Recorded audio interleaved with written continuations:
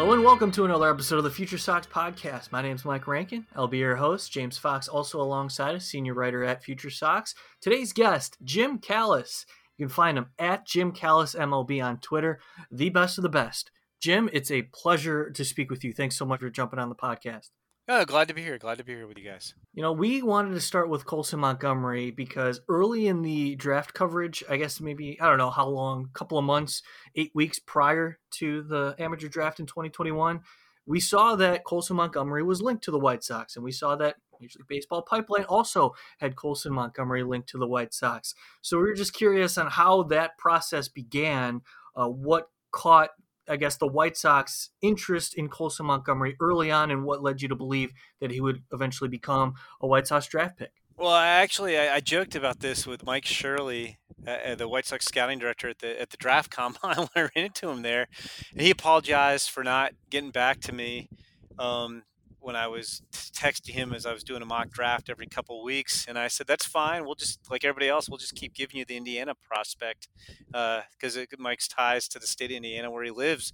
I joked, I said, you're just going to get Colson Montgomery in every mock draft until you tell me otherwise or get back to me. And he chuckled. But no, I mean, I don't know where I first heard that. I mean, these things, it's more like you start talking to teams.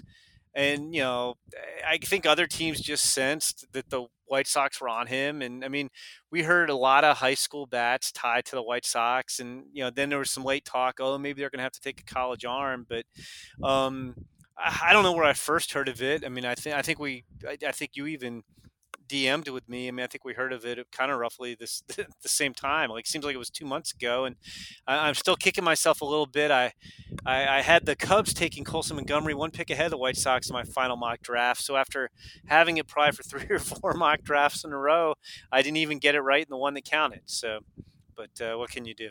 Yeah, you guys were on it, and Jim, you worked during the draft too. I mean, information coming in as the draft was going on, and it got some coverage too. I mean, back-to-back years in which, it's picked up on primetime television, at least the first round.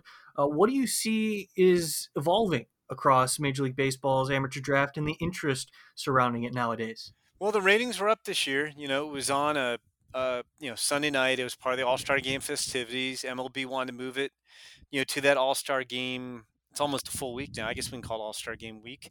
So it'd be more visible. And I think the ratings reflected that. And so I think it's probably there to stay for a little while. It was, kind of cool. This was the first time, it's been in a studio. I've done the last, I guess since 2009. It's been a long time. 12 drafts in a row at the at the MLB Network studios in Secaucus, New Jersey, and this was on the road, and they kind of could do some cool things. You had this big theater, and you had a number of fans there. So I think we had 8 players there. Sounds right, 8 players, and I think they're going to try to continue to get more and make it a bigger deal on TV.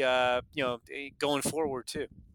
Jim, I know you saw Colson when you went to the MLB draft combine. I'm not sure if you had seen him before that, but I guess did seeing him did that change anything? I know they didn't do much there, but did that influence, I guess, any of your thoughts as far as like him being able to stay at shortstop or just anything in regards to him being, like a top 25 pick in the first round?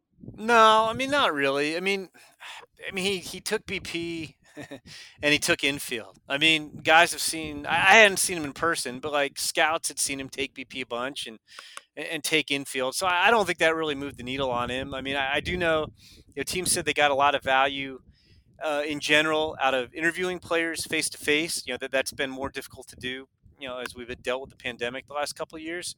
So I think that was a lot of value. I don't know that the on-field performance necessarily moved the needle. I mean, he certainly, I will say this personally, I mean, and it's an easy trap to fall into.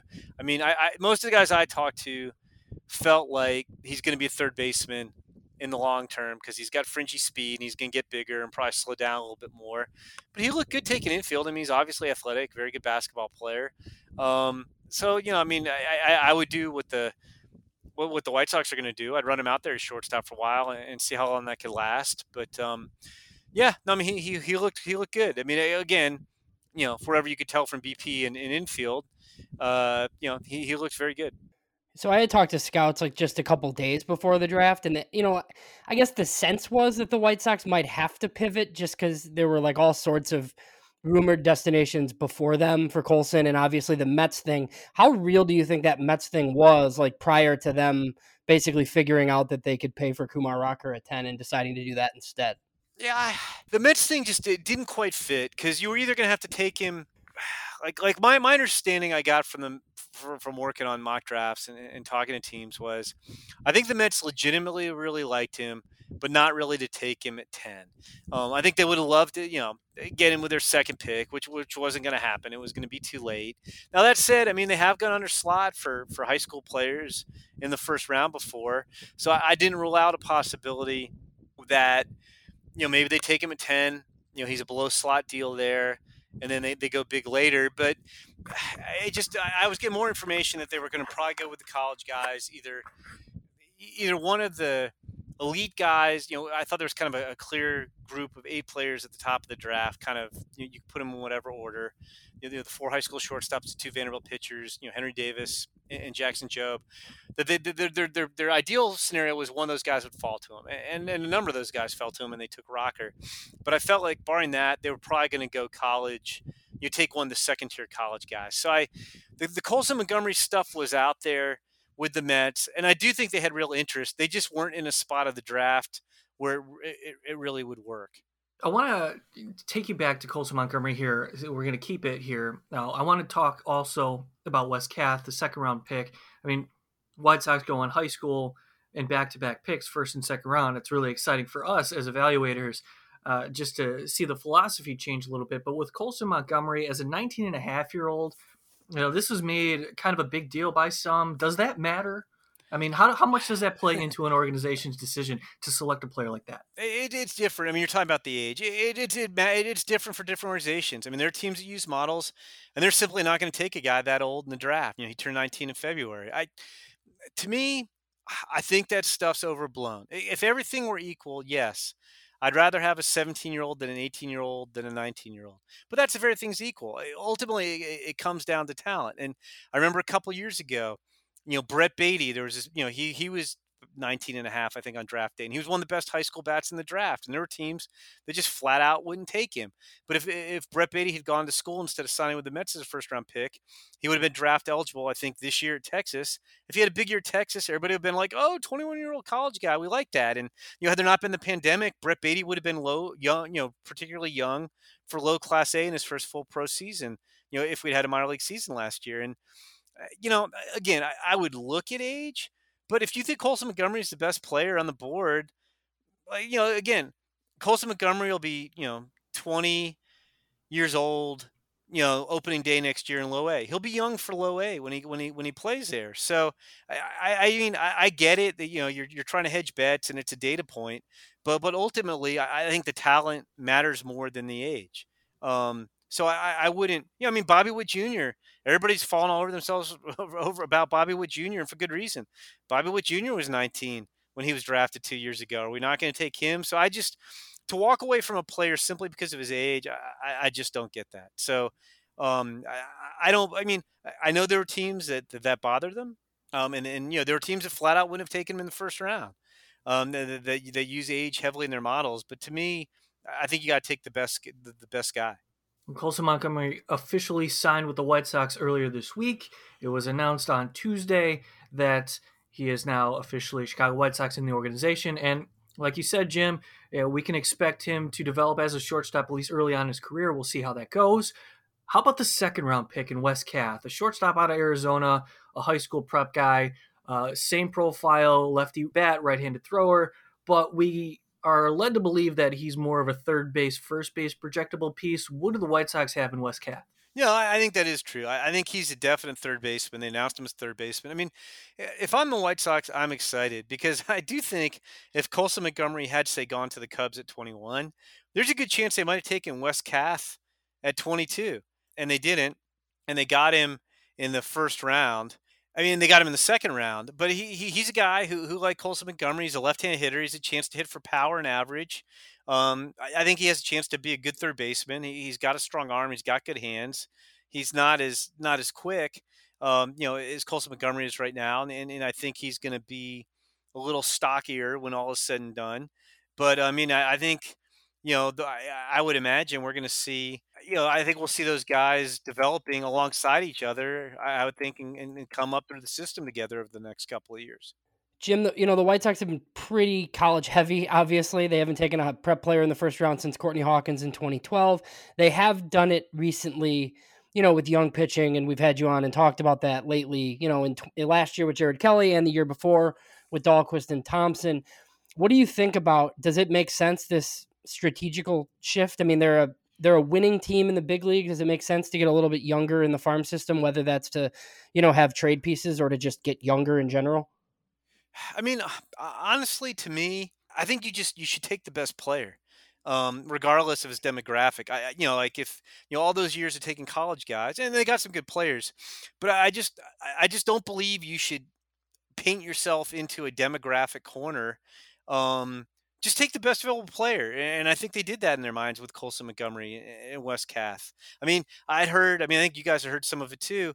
Like there's thought like, hey, the farm system it's really thinned out because they've promoted so many guys to the big leagues. These young pitchers are not doing particularly great at Kannapolis. And then they need, I heard like there was talk, which turned out not to be true. The upper management may want them to take some college dudes so that they have trade value more quickly. I just think talent's talent. You got to take the best guy. In a typical draft, there's maybe 30 or 40 good players, who are going to be good for a number of years. You're going to have other guys who have a career year here and there, but if you're talking about guys who are consistently good for a period of years, it's 30 or 40 max. And if you say, hey, we're only going to take a college guy in the first round, well, you're eliminating some good high school players. So, I think that my takeaway would be I like the idea. I hadn't realized it'd been so long since they'd taken a high school guy, Courtney Hawkins, and they've invested some high school guys in later rounds. But I just to me the takeaway is take the best player, and it seems to me that's what they did.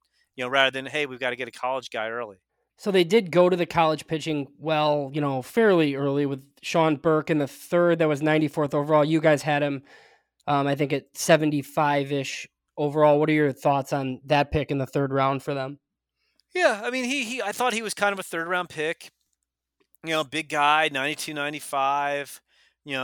Good life on the fastball. He's got knuckle curve and a slider. They're inconsistent but have their moments.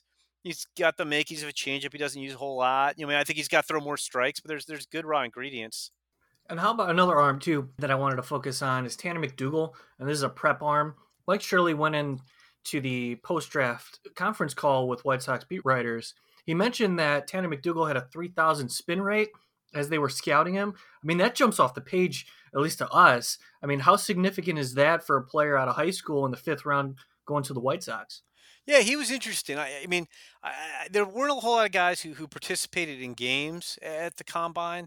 The college guys couldn't. They had some high school games. It was kind of like mid rounds type of guys. And McDougal pitched really well when I saw him out there. He showed high spin rates, as you noted. He showed a good fastball. Wound up.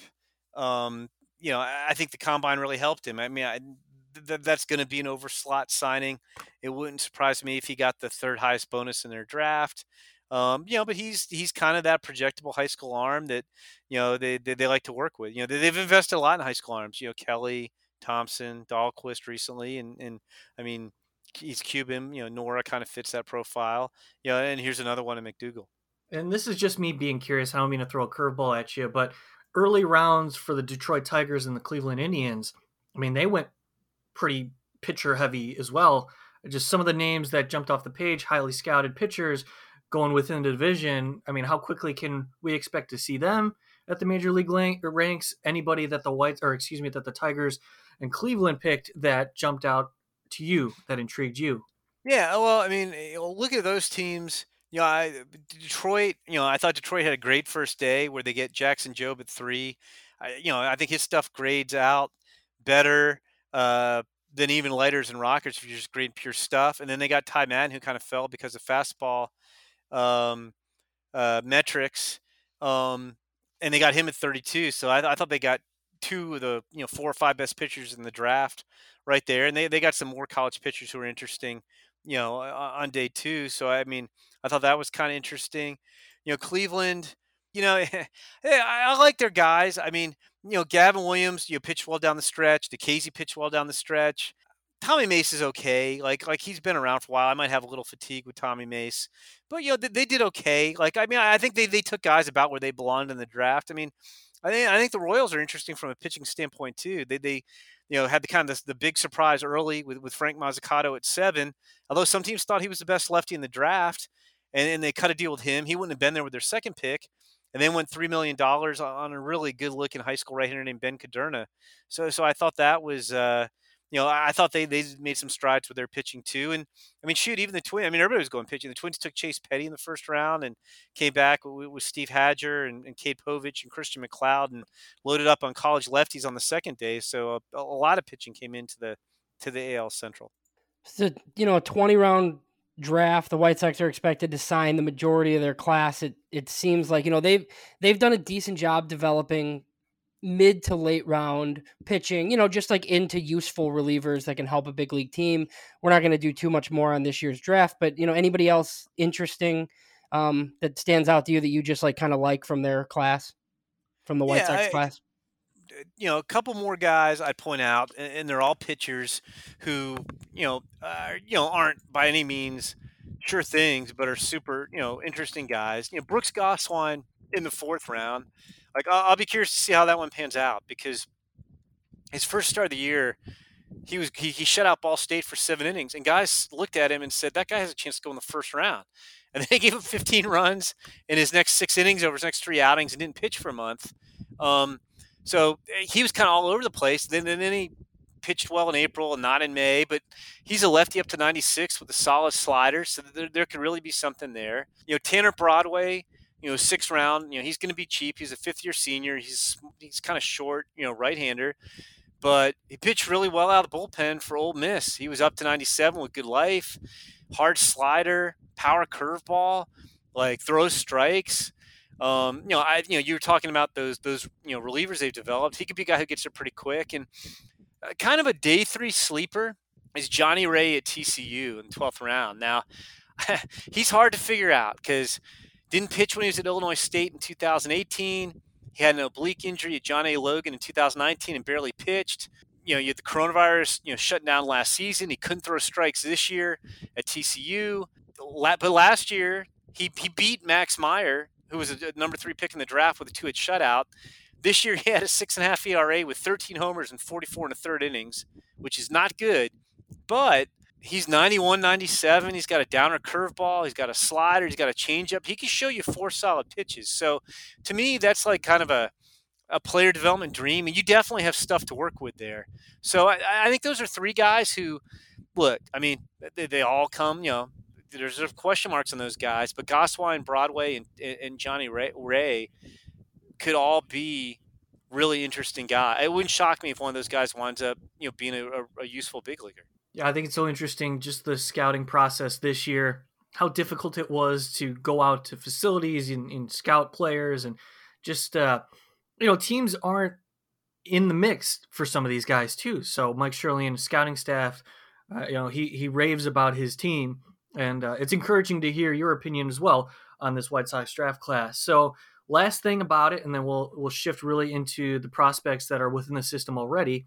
If you had to put Wes Kath and Colson Montgomery, the 2 top picks for the White Sox, anywhere in their top 30 at this point, where would you put them? With the caveat that we probably need to rearrange the top 30 because it's all over the place right now, and guys are promoted. We haven't updated it since the beginning of the season. I'd be tempted, and I have not looked at it like in great depth. I'd be tempted to put Colson Montgomery as the number 1 prospect. I mean, what do you guys think? Like, who would you take over Colson? I have some skepticism about Yoelqui Cespedes a little bit, not a ton, but some. Like, the swing and miss concerns me, and that was a concern when they signed him. And I like Jared Kelly, but I mean, he's not pitching real great at Kannapolis. So it's hard to say he's their number 1 prospect. I mean, he got off to a bad start. They gave him a couple months off, and he's come back and he's given up 4 runs in 2 2/3 innings in the last week or so. So I think I'd be tempted to put Colson Montgomery number 1, and I guess I haven't thought about Wes Kath as much.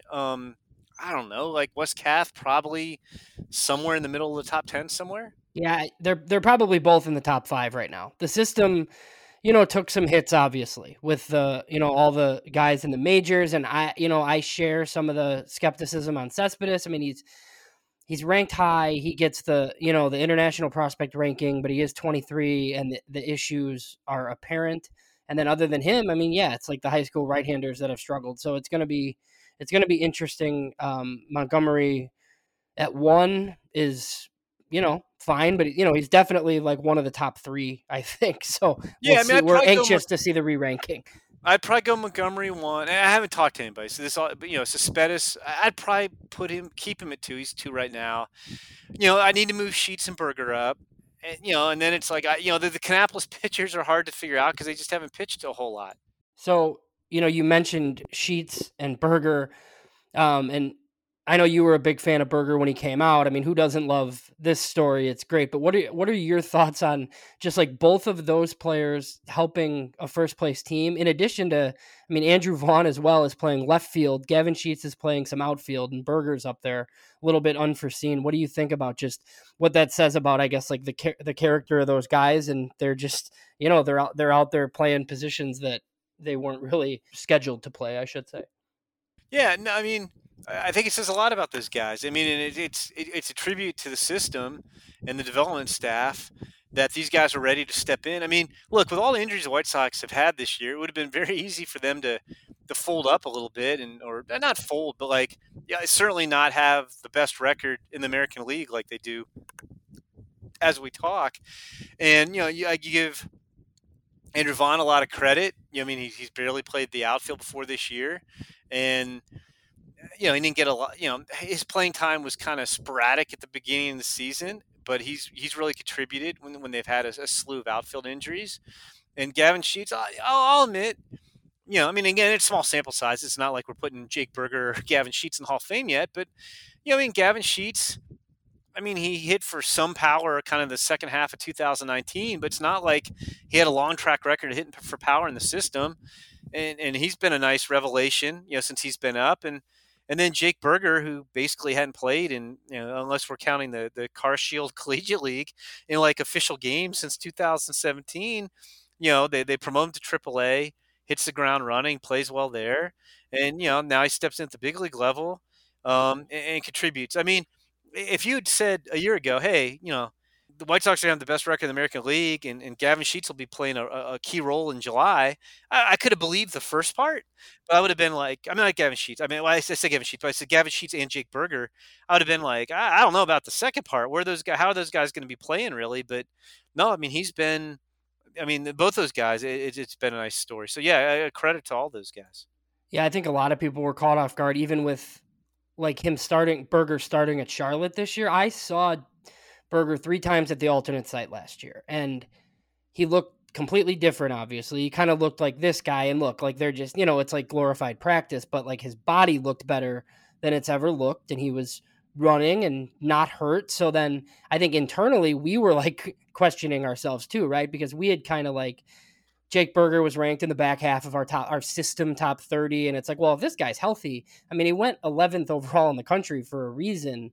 He's 25, obviously. So a lot of lost at bats, though, too. So yeah. And then, they promoted him to AAA right away. And I don't think anybody expected him to, have like a 900 ops at AAA. And then they had a bunch of injuries and he's in the big leagues. So yeah. It's, I mean, if you think about it, I mean, if not for injuries in the pandemic, if everything had gone according to plan, he would have been in the big leagues already. But he essentially lost like 1,500 at bats, from 2018 through 2020, and there's just no way of knowing how he's going to come back from that.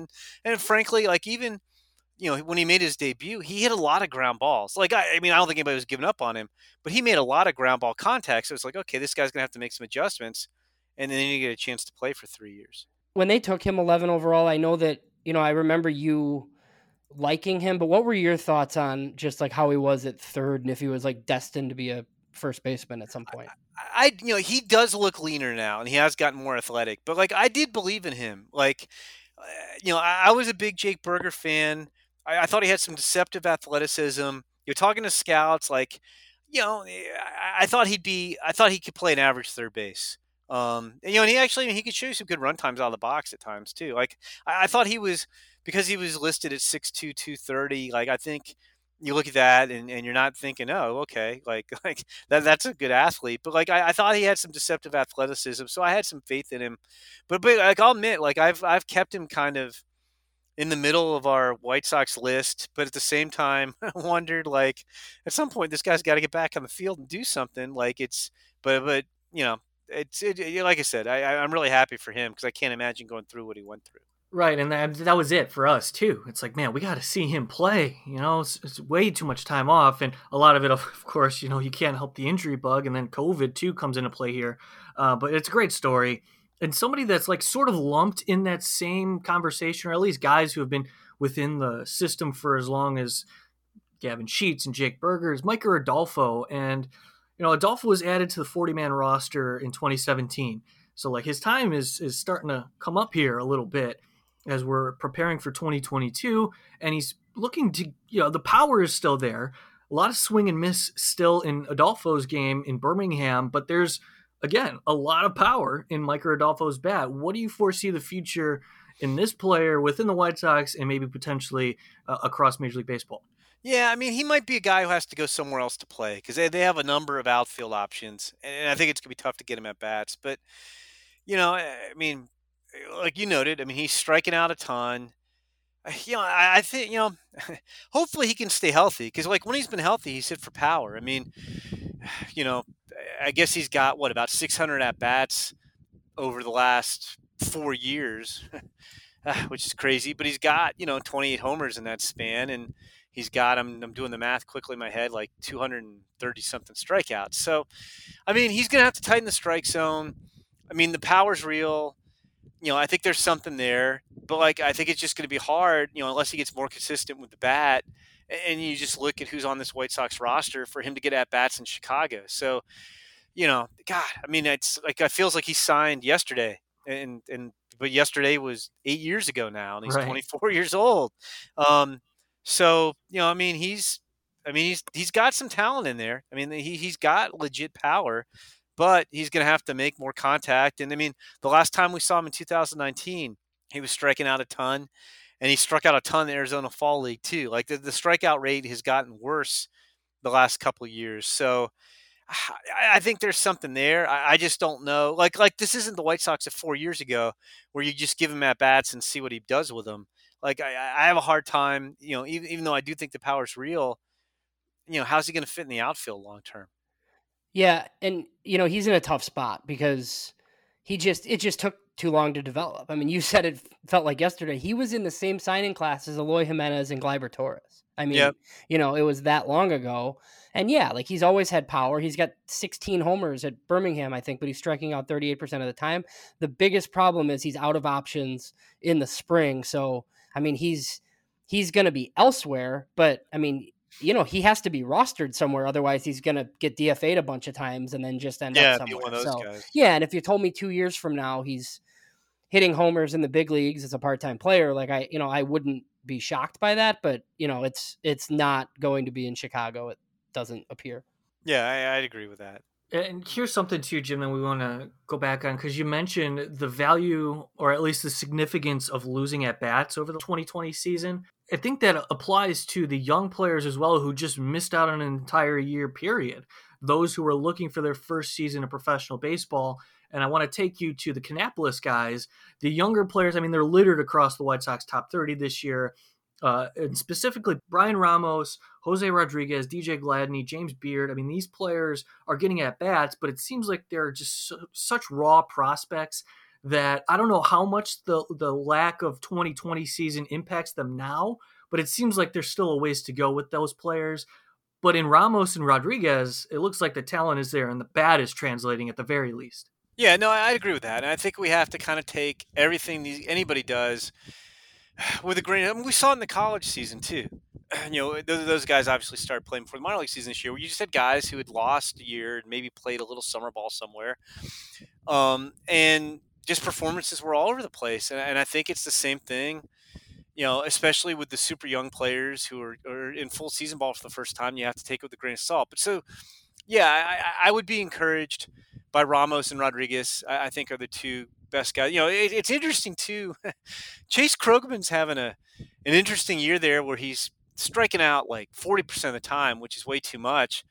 But he's also drawn a boatload of walks and hitting for power. So I don't know quite what to make of him. But yeah, with Ramos, I mean, I think the organization's felt like he's one of the better young hitters in the system, and I think that's been true. He's held his own as a 19-year-old, and Jose Rodriguez. When we saw him 2 years ago, had some surprising power in the Arizona League, and he's still showing that surprising power. He's got some good pop in I want to call it the Sally League, and I know it's not the Sally League anymore.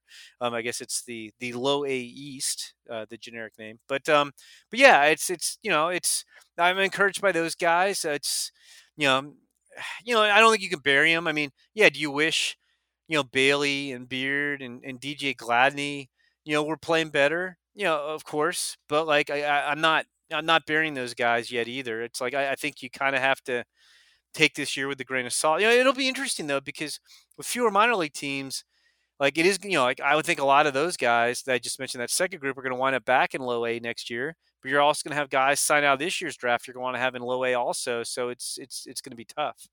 Yeah, I mean, speaking to that, I mean, obviously there's no great falls to like send some of these guys, so we were just curious to see like how much, how much some of them would struggle, and then what do you do? Do you send them all the way back to Arizona? And that's kind of like the only thing. I was wondering, they took a bunch of these college position player types late. Like my guess is those guys are like at Winston next year, and they just like fill out that way, and then keep like the really important guys in Kannapolis. But we'll. At least the nice thing is that Rodriguez and Ramos are playing well, so you're not gonna have Montgomery and Kath right on top of them. I think those guys have shown enough. You probably promote them, and Montgomery and Kath are your left side infield at Kannapolis next year. Yeah, I think that makes lots of sense. So, just transitioning away, and we'll let you go. It's a 20-round draft. I feel like this is probably the number, right? It's going to stay at 20. That would be my guess. Yeah, there's hopefully a new CBA coming.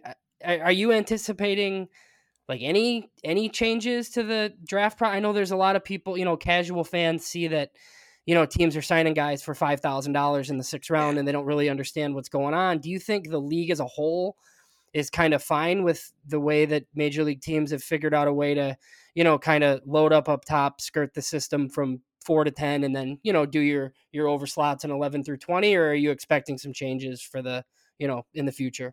Yeah, the fans get worked up when they see the seniors signing for $10,000, and what they don't understand is the teams have talked to those players before they get that money. In some cases, those guys wouldn't get drafted if they weren't going to take $10,000 to help the team massage their bonus pool money, and afford. West Cath is going to cost a lot of money, and the seniors in this year's draft are going to pay for it. So it's not like that's not the same issue as minor leaguers not getting paid a decent wage to live on or have bad living conditions during the season. Those are entirely separate issues. I don't think a lot's going to change with the draft, just from the standpoint of. From the owner's standpoint, they wanted cost certainty in the draft, and they got it. So I think they're fine with however the bonuses get handed out, as they have this cost certainty.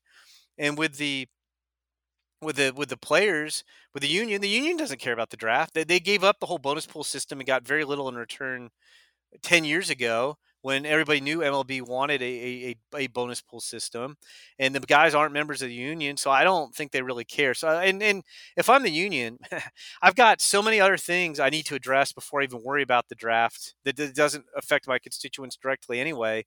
So no, I don't think the draft is going to be a big focal point, or we're going to see much change in the new CBA.